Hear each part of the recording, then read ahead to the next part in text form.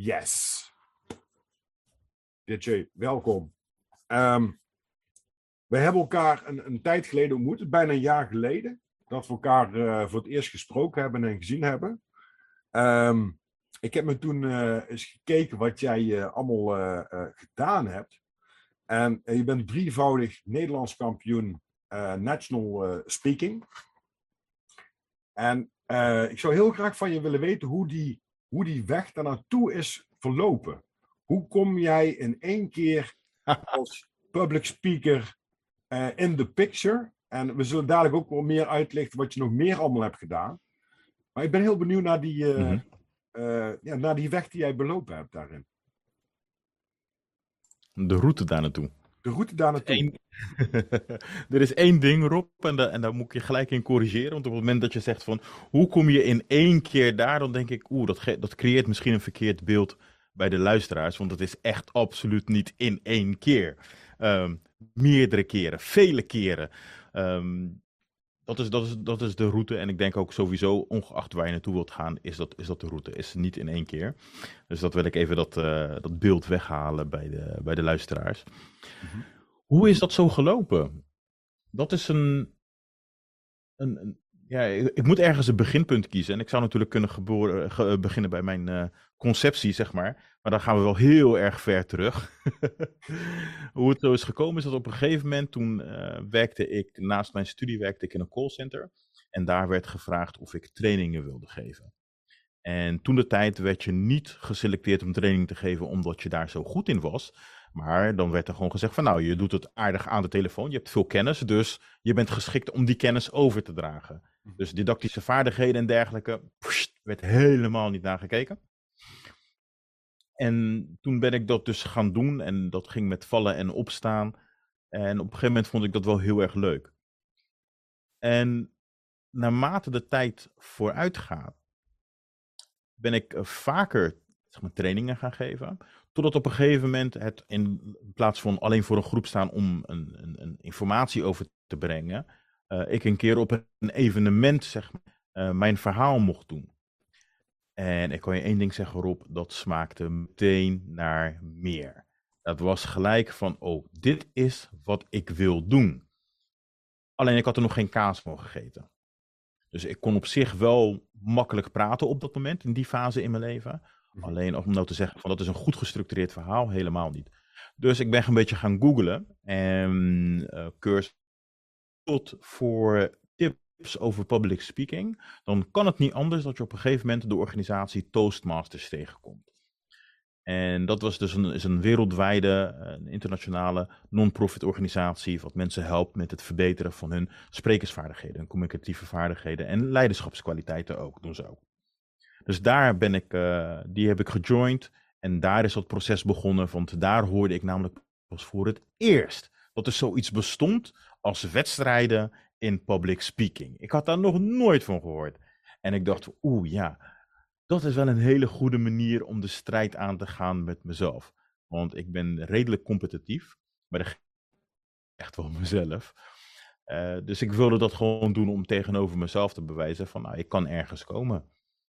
En dan oefen je en dan doe je een paar van die wedstrijden mee. En de structuur is als volgt. Je hebt allemaal verschillende clubs in Nederland. En daar begint de wedstrijd. En als je die dan wint, dus 1 keer per jaar hebben ze een contest. En als je die dan wint, mag je door naar het volgende niveau. Win je die, eindelijk kom je dus op landelijk niveau. Oké. En de eerste keer dat ik die won, had ik zoiets van, wauw, dit is echt voor mij wel hetgene waar ik naar heb gestreefd en waar ik zo hard voor heb gewerkt. Maar maak je absoluut niet de illusie dat dat in 1 keer is gegaan. Nee, dus zo ben ik daar terechtgekomen, Rob. Oké. En als je dan 1 keer hebt gewonnen, dan smaakt het natuurlijk naar meer. Hè? Dan ga je vaker meedoen. Ja, precies. Welke vaardigheden heb je echt moeten ontwikkelen om ook daar te komen waar jij nu staat, zeg maar? Is daar een bepaalde... Nou, vaak wordt communicatieve vaardigheden op één hoop gegooid. Dat is het inderdaad niet. Ik merk trouwens dat er wat vertraging zit in de lijn. Dus daar hebben we even een beetje op letten. Dat wanneer jij begint te praten, dan ben ik misschien al begonnen of andersom. Dan moet ik daar even op letten.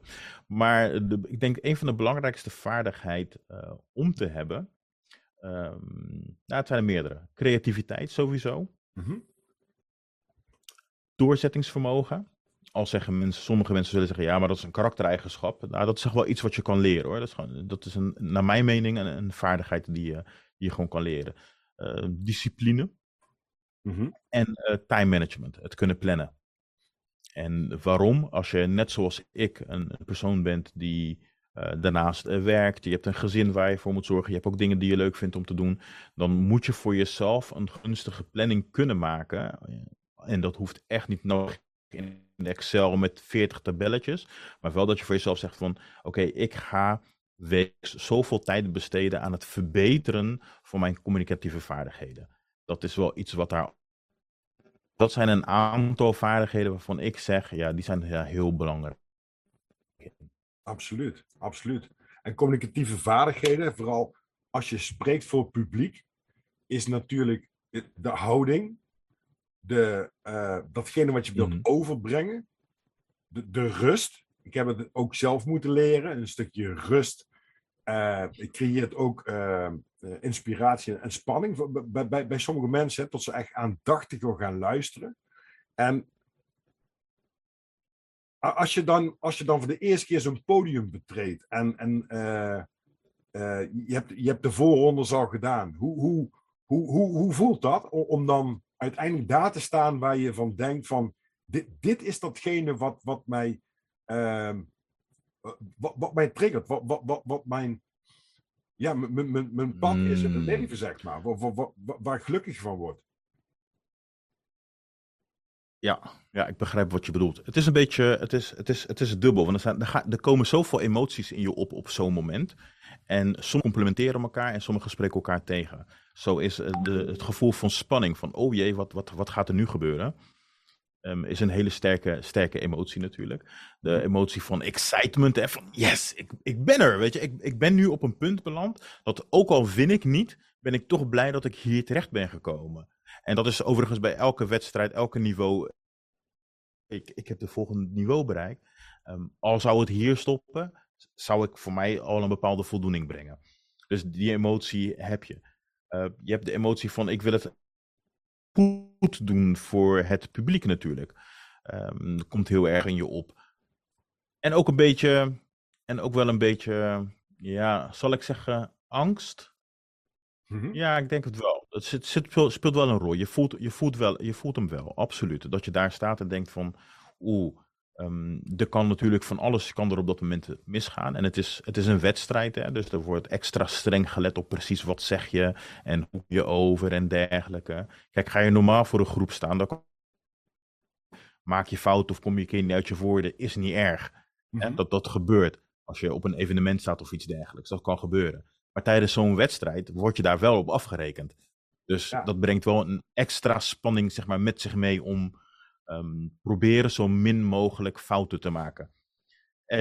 Maar dat maakt het dus wel ook meteen de grootste uitdaging die je kan hebben als spreker. Om daar met zulke wedstrijden aan mee te doen. Hartstikke leuk joh, moet je gewoon doen. En het gevoel als je daar staat is geweldig, is met niks anders te vergelijken. En ik heb veel verschillende dingen gedaan, maar dat is wel echt top, echt waar.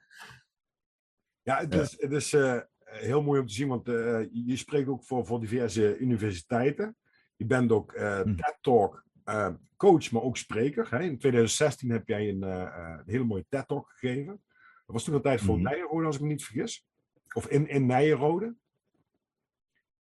En Welke bedoel je? Want ik heb. van 2016 had ik er eentje teruggekeken. En ik meen dat inderdaad het TED-event was toen een tijd ik meen in Nijrode, maar ik kan me daarin vergissen. Maar wat ik heel graag van zou jou willen weten, is: heb jij een bepaald ritueel voordat jij zo'n podium opgaat?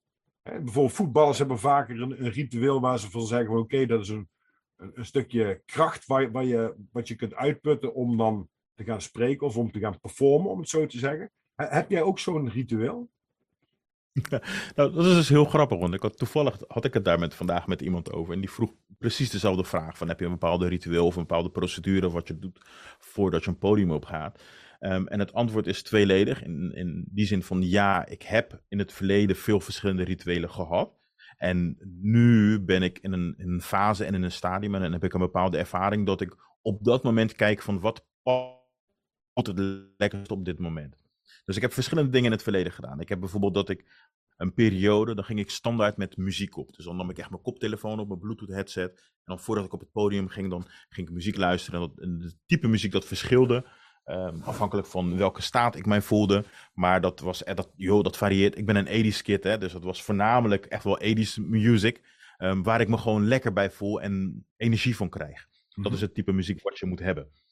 Dus dat heb ik een tijdje gehad. Ik heb een tijdje gehad dat ik echt power moves deed voordat ik op het podium ging. Dus dan was ik echt... Of weet je...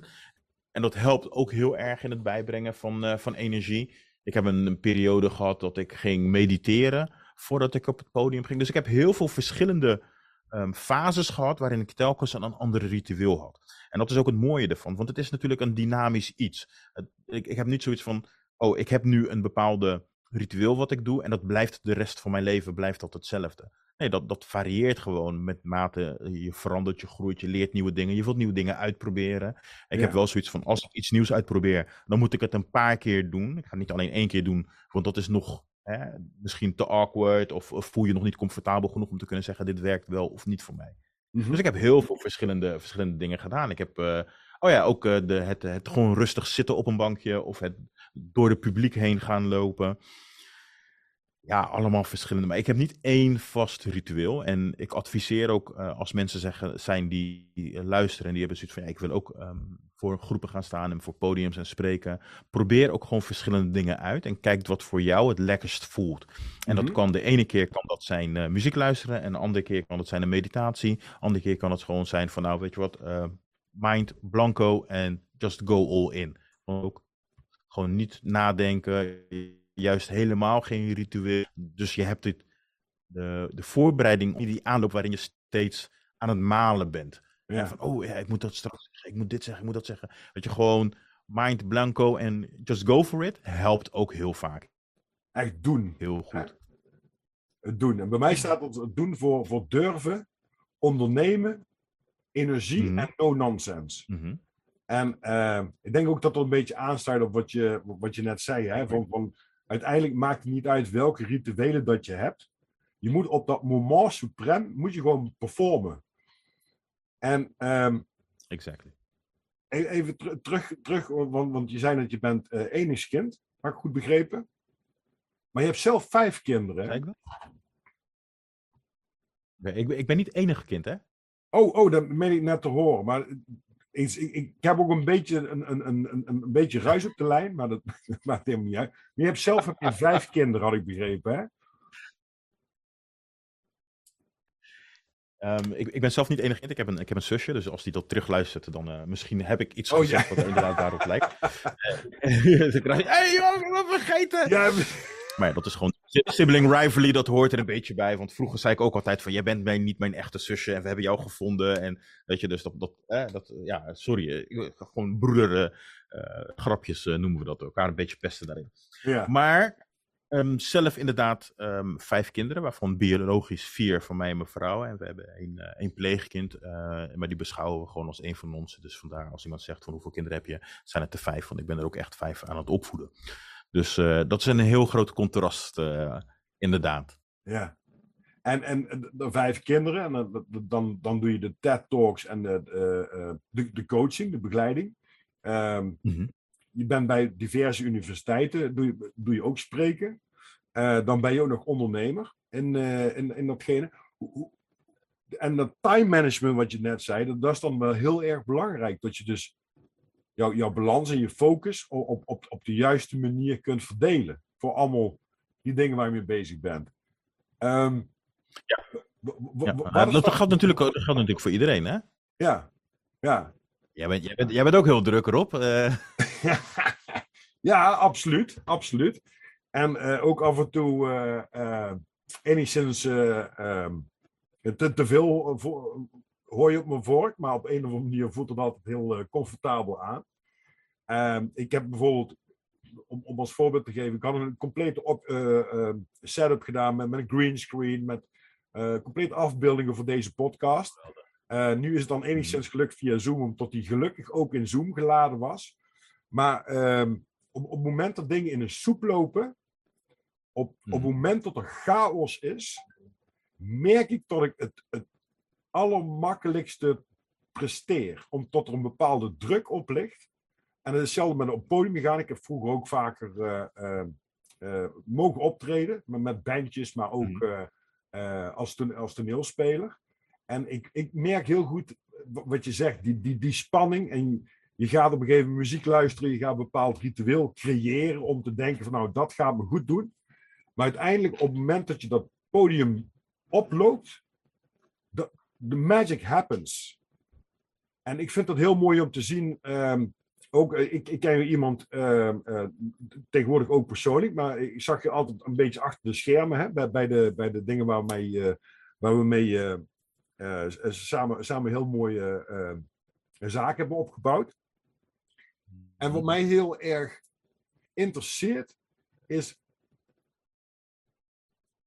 wat heb je geleerd van de grootste fout die je ooit hebt gemaakt? En wat is die fout? Dan stel je wel een hele moeilijke vraag, Rob. Niet zozeer omdat er een gebrek is aan voorbeelden, maar juist omdat er een teveel is aan voorbeelden. Oké. En ja, zijn het echt fouten of zijn het gewoon leermomenten op zich? Want wat jij zegt, dat heb ik ook wel. Ik merk voor mezelf dat op het moment dat er een beetje pressure is, een beetje last minute, een beetje chaotic, dan presteer ik beter. Dan gaat ook bij mij die creatieve molen, begint dan veel beter te werken. Ja. En dat heeft ook trouwens een naam, hè? Dat is het Dunning-Kruger effect. Nee, sorry, dat is wat anders. Nee, sorry, ik haal dingen door elkaar.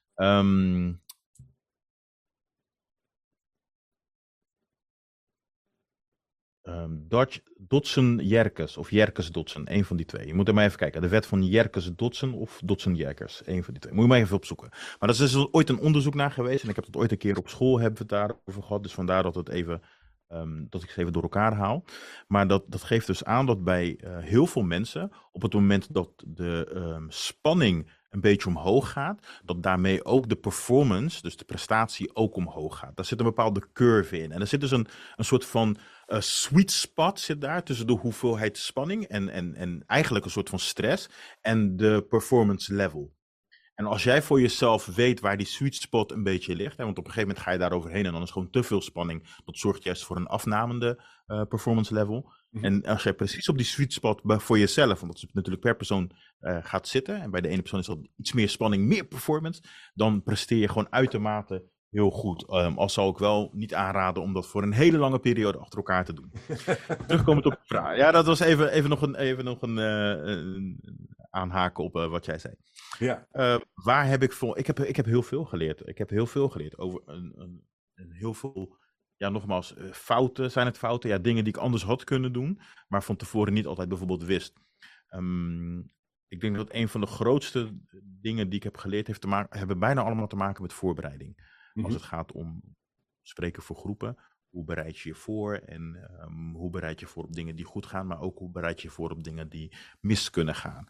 Op het moment dat jij heel vaak voor een publiek staat, en of dat nou groot publiek is, klein publiek, dat maakt op zich niet uit. Maar je bent afhankelijk daarin van bijvoorbeeld een techniek wat het wel of niet doet, of een presentatie, een PowerPoint, een laptop, noem maar op. Op het moment dat jij afhankelijk bent van zulke dingen, of je wilt zulke dingen laten gaan gebruiken, dan moet je je voor jezelf zo min mogelijk afhankelijk daarvan maken. Dat is eigenlijk de juiste vorm. Dus op het moment dat je het wilt gaan gebruiken, ik heb een PowerPoint, of ik heb wat slides, of ik neem iets mee, of ik heb iets wat ik wil laten zien, of ik heb een microfoon nodig, of wat dan ook, dan is het wel kijken en in je voorbereiding van hoe kan ik ervoor zorgen dat als daar iets misgaat, dat ik ergens op kan terugvallen, of hoe kan ik ervoor zorgen dat ik zo min mogelijk afhankelijk ben van dat onderdeel.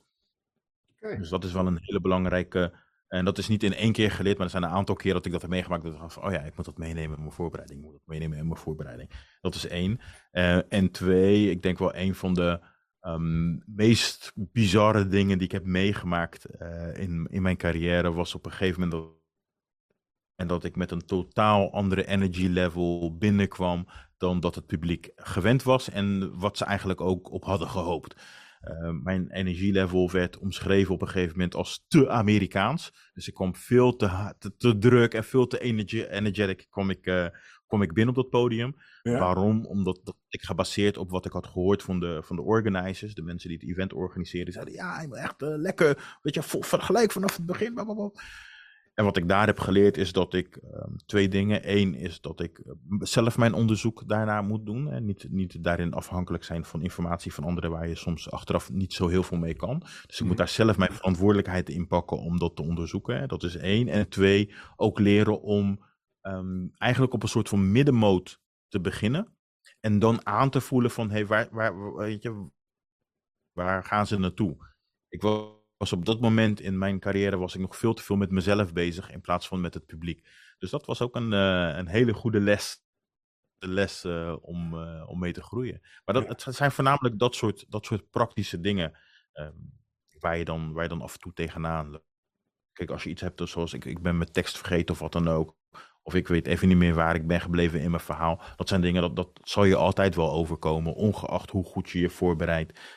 En hoe vaak je het hebt gedaan. Dat kan iedereen overkomen. Dat zijn ook niet de dingen waar je druk over moet maken. Maar op het moment dat je als spreker merkt. Zoals in mijn geval. Van ik ben te veel met mezelf bezig in plaats van met het publiek.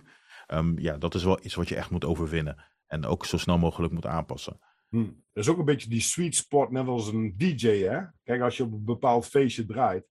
Dan wordt er ook bepaalde muziek verwacht. En als jij in één keer compleet andere muziek inzet dan waar de sfeer naar verlangt, dan heb je die dooddoener, zeg maar.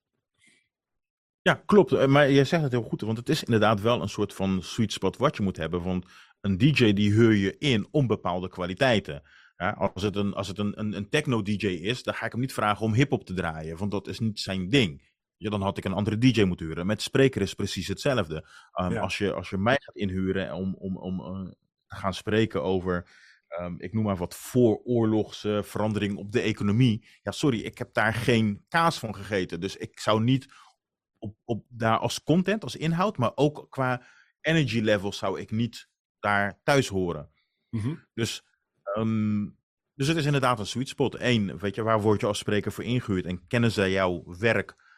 Weet ze een beetje hoe jij bent als spreker? Want je moet rekening houden met het publiek, absoluut.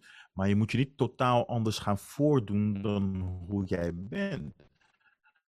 Dat valt gelijk wel op. Je hebt een soort van marge. Het valt gelijk op.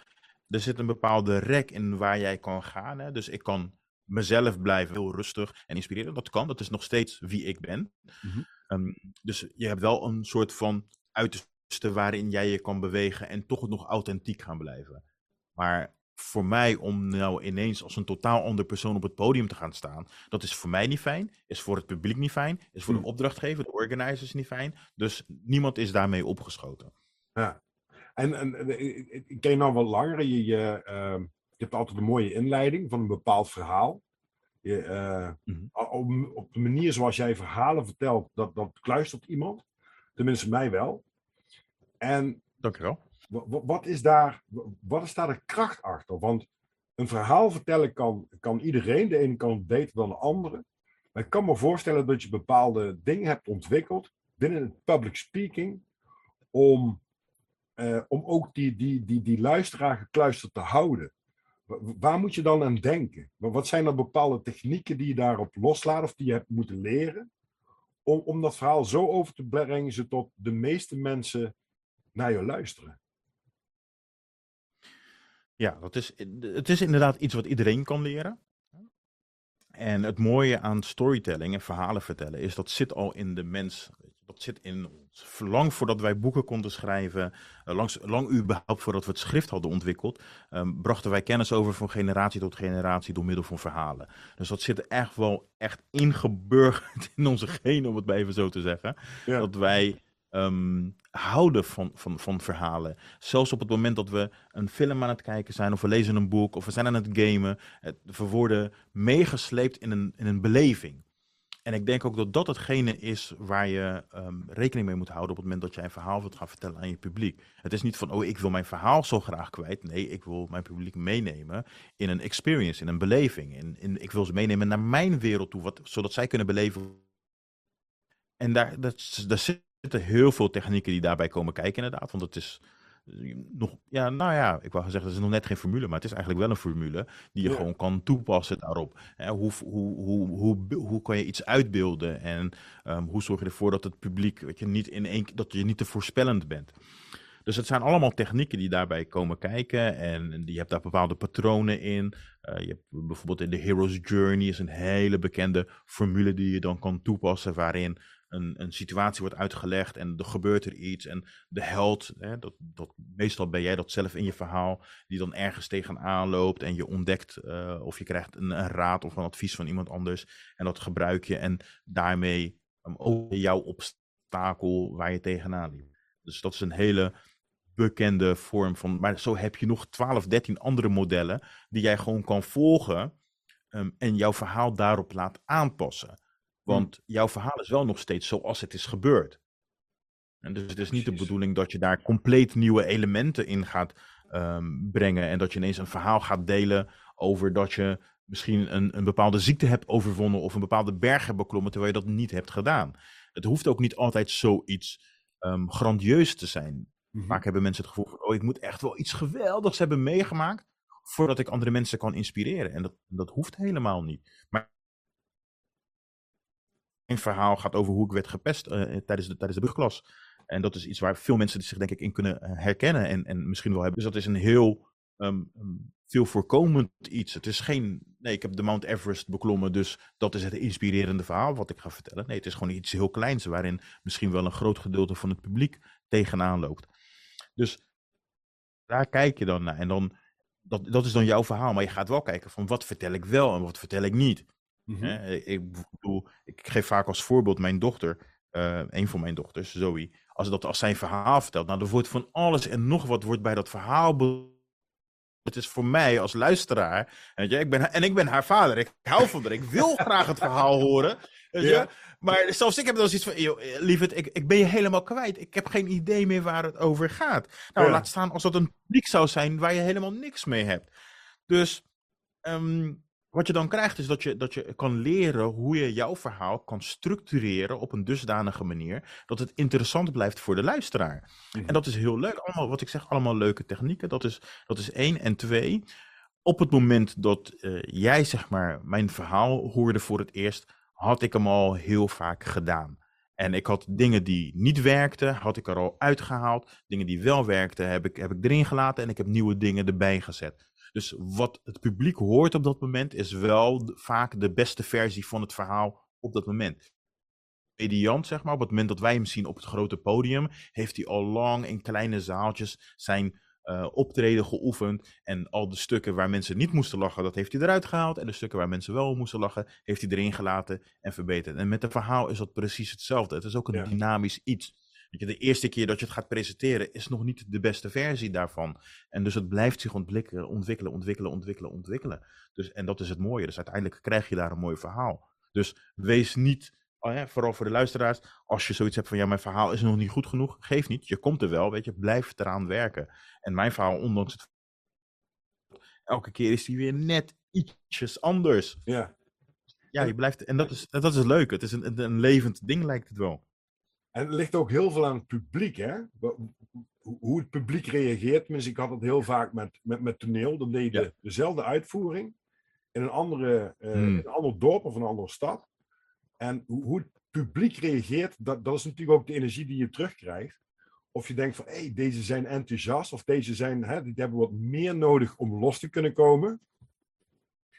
En dat is ook heel boeiend, want dan krijg je weer een beetje wat we net over hadden, die improvisatie van, moet ik mijn stijl gaan aanpassen?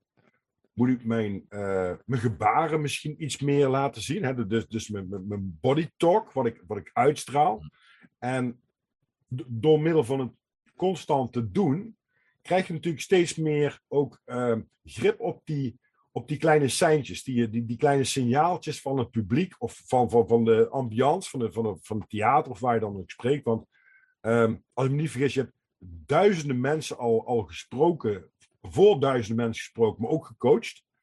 En ik kan me voorstellen dat de luisteraars en degenen die nu op dit moment in kijken zijn, ook die technieken kunnen leren. En ik weet dat jij ook seminars geeft. Hè? Inspire to Speak is een van deze seminars. Waar mensen zeg maar datgene wat je nu vertelt. Hè, met die passie die je erin vertelt. Ook dat kunnen leren. Hè?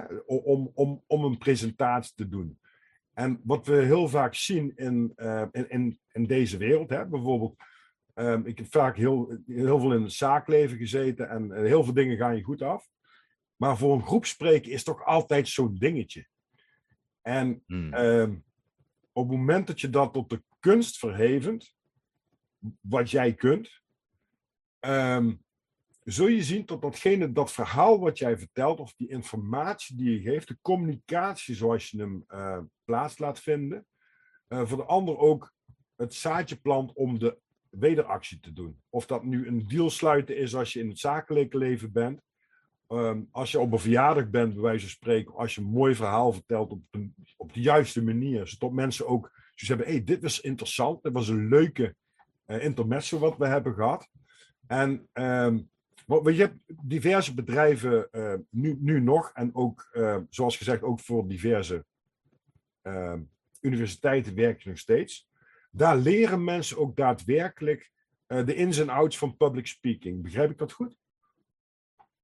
Dat begrijp je heel goed. Dat is,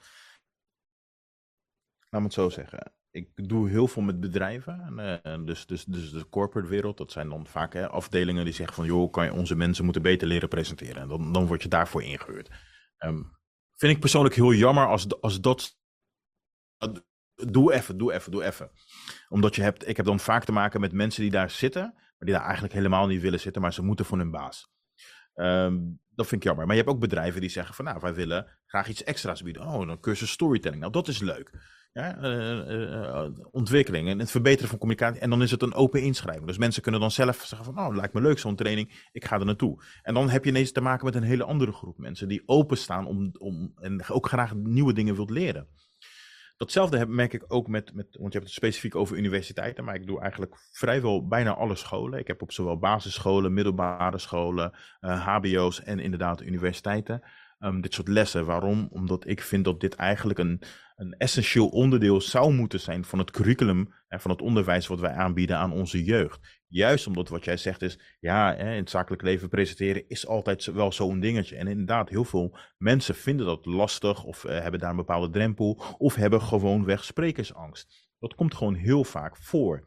Mm-hmm. Wat heel apart is, aangezien het wel een supergroot onderdeel is van vrijwel elke werkveld of carrière of branche die je zit. Je hebt altijd daar wel iets mee te maken. En nogmaals, spreken voor een groep is gewoon... Heb je het over 2 mensen, dan noem ik dat al public speaking. Want het zijn dezelfde vaardigheden die je gebruikt op het moment dat je voor 2, 5, 10 of 1000 mensen spreekt. Het wordt alleen vergroot, het wordt amplified. Mm-hmm. Dus daarom vind ik het jammer dat soort essentiële onderdelen niet in het onderwijs of in ieder geval wordt te weinig aandacht aan besteed. En daarom vind ik het leuk om met scholen en dergelijke te werken. Dat is wel echt een passie wat ik heb.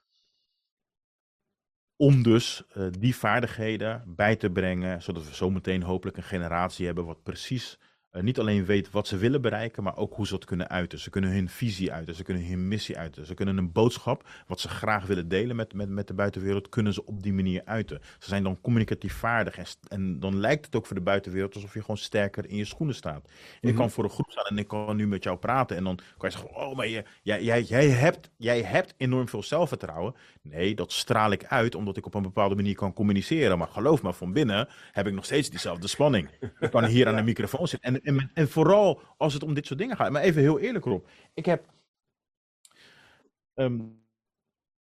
even op het moment dat ik voor de eerste keer zeg maar, een Nederlands kampioenschap had gewonnen. En ik had het met mensen erover. Zeg, ja, wat is er gebeurd? Ja, nee, hij heeft... ben je ergens kampioen in geworden? Oh, wat goed. Waarin dan? Ja, ik zeg, ja, in public speaking. Oh, zeg eens iets dan. Ja, ik denk van, oké, heel raar. Maar... Voor mij is dat bijvoorbeeld, op het moment dat mensen weten van, oh, je bent een spreker van beroep, dat betekent dat je dus altijd goed moet kunnen praten. Ja, dat is zo'n dingetje wat bij sommige mensen wel eens zit. Ja. Terwijl ik heb zoiets van, nou ja, helemaal niet. Ik bedoel, als ik praat gewoon nu in een gesprek met jou, heb ik ook wel eens dat ik bijvoorbeeld even niet uit mijn woorden kom, of dat ik even moet nadenken over mijn volgende zin, of dat ik een grammaticale fout maak, net als elk ander persoon. Maar in mijn uitstraling zou je dat niet zien. Hè? Dat ik die gedachte heb, die onzekerheid van, oh ja, ik wil... mensen verwachten van, oh ja, hij is een spreker, dus hij moet goed kunnen praten, dus ik moet mijn best doen. Maar dat zijn wel kleine dingetjes die van binnen nog steeds een rol spelen. Alleen dat hoeft niet in de weg te staan. Dat hoeft niet in de weg te staan van het zelfverzekerd overkomen. Ik kan voor een groep gaan staan en ik kan zelfverzekerd overkomen. Waarom? Dankzij de manier waarop je communiceert. Dus dat is nog een reden waarom ik het heel belangrijk vind dat mensen dat op die manier leren. En ja, inderdaad, of dat nou is via seminars of de trainingen die ik geef of persoonlijke 1-op-1 coaching. Dat kan op verschillende manieren. Maar ik ben er echt van overtuigd erop. En dat geloof ik, en dat is mijn persoonlijke overtuiging, maar ook meteen mijn missie en visie in het leven, is dat iedereen kan leren om te inspireren. Iedereen heeft dat in zich, moeten dat alleen gaan ontwikkelen. Want het is gewoon een vaardigheid. Ja. En net zoals voor alle vaardigheden geldt ook hier, wil je er heel goed in worden, dan moet je dat heel vaak gaan doen. En op het moment dat je iets met plezier doet, nou, dan ga je het leuker vinden om daarmee aan de slag te gaan. Dat is... Ja, dat is ook. Het is leuk. Het is leuk om te doen. En als je het kan, is het leuk. Is het geweldig. Het maakt je leven op een aantal vlakken ook wel iets makkelijker. Mm-hmm. Maar het is een vaardigheid die je gewoon voor altijd kan inzetten. Ongeacht wat je carrièrekeuze is. Of je nou ondernemer wordt. Of je werkt in loondienst. Ook ten opzichte van bijvoorbeeld je gezin. Om gewoon helder te maken van hoe en wat. Het is echt een super vaardigheid. Gaaf. Ik vind het ook heel leuk. Ik zie wel net tot de tijd van Zoom laat mij niet toe om een langer gesprek te doen. Ik vind dat heel erg jammer. Want ik wil echt wel meer de diepte ingaan. Dus dan doen we een part 2, Rob. Ja, nou dat dus. En ik zal er ook voor zorgen dat ik iets beter voorbereid ben. In de zin van, gisteren deed alles nog. Ik heb echt alles uitgeprobeerd met mijn webinar. Via Webinar Geek. En alle ins en outs proberen te leren kennen. En ja, dan op het moment suprem, dan is het toch weer die improvisatie en die kleine stresslevel wat toeslaat. Wat mij niet uit het lood laat slaan, maar ik ga gewoon net zo lang door tot, wat je ook zag, dan maar met de telefoon, dan maar gewoon zo proberen of dit of dat. Maar ik vind zeker part 2 gaat er zeker aankomen. Ik hoop dat degenen die nu geluisterd en gekeken hebben, al behoorlijk op mooie informatie hebben kunnen putten uit datgene wat je net hebt verteld, Didi. Ik hoop het ook. Ja. Absoluut. En ik zie ook Andrea, hartstikke bedankt. Dan moet ik even kijken snel in de chat. Hartstikke bedankt, Dirceu, voor waardevolle informatie. En Rob, echt een super leuke eerste podcast. Dankjewel, Andrea. Er gaan er meer volgen. Het idee is om iedere maand een podcast op te nemen met iemand die mij inspireert en motiveert om ook het beste uit mezelf te gaan halen. Wat ook weer dan de inspiratie en motivatiebron kan zijn of creativiteit voor iemand anders om ook het beste uit zichzelf te gaan halen. En ik heb wel bepaalde mensen in mijn hoofd. Didi is de eerste die daar de aftrap van heeft mogen doen.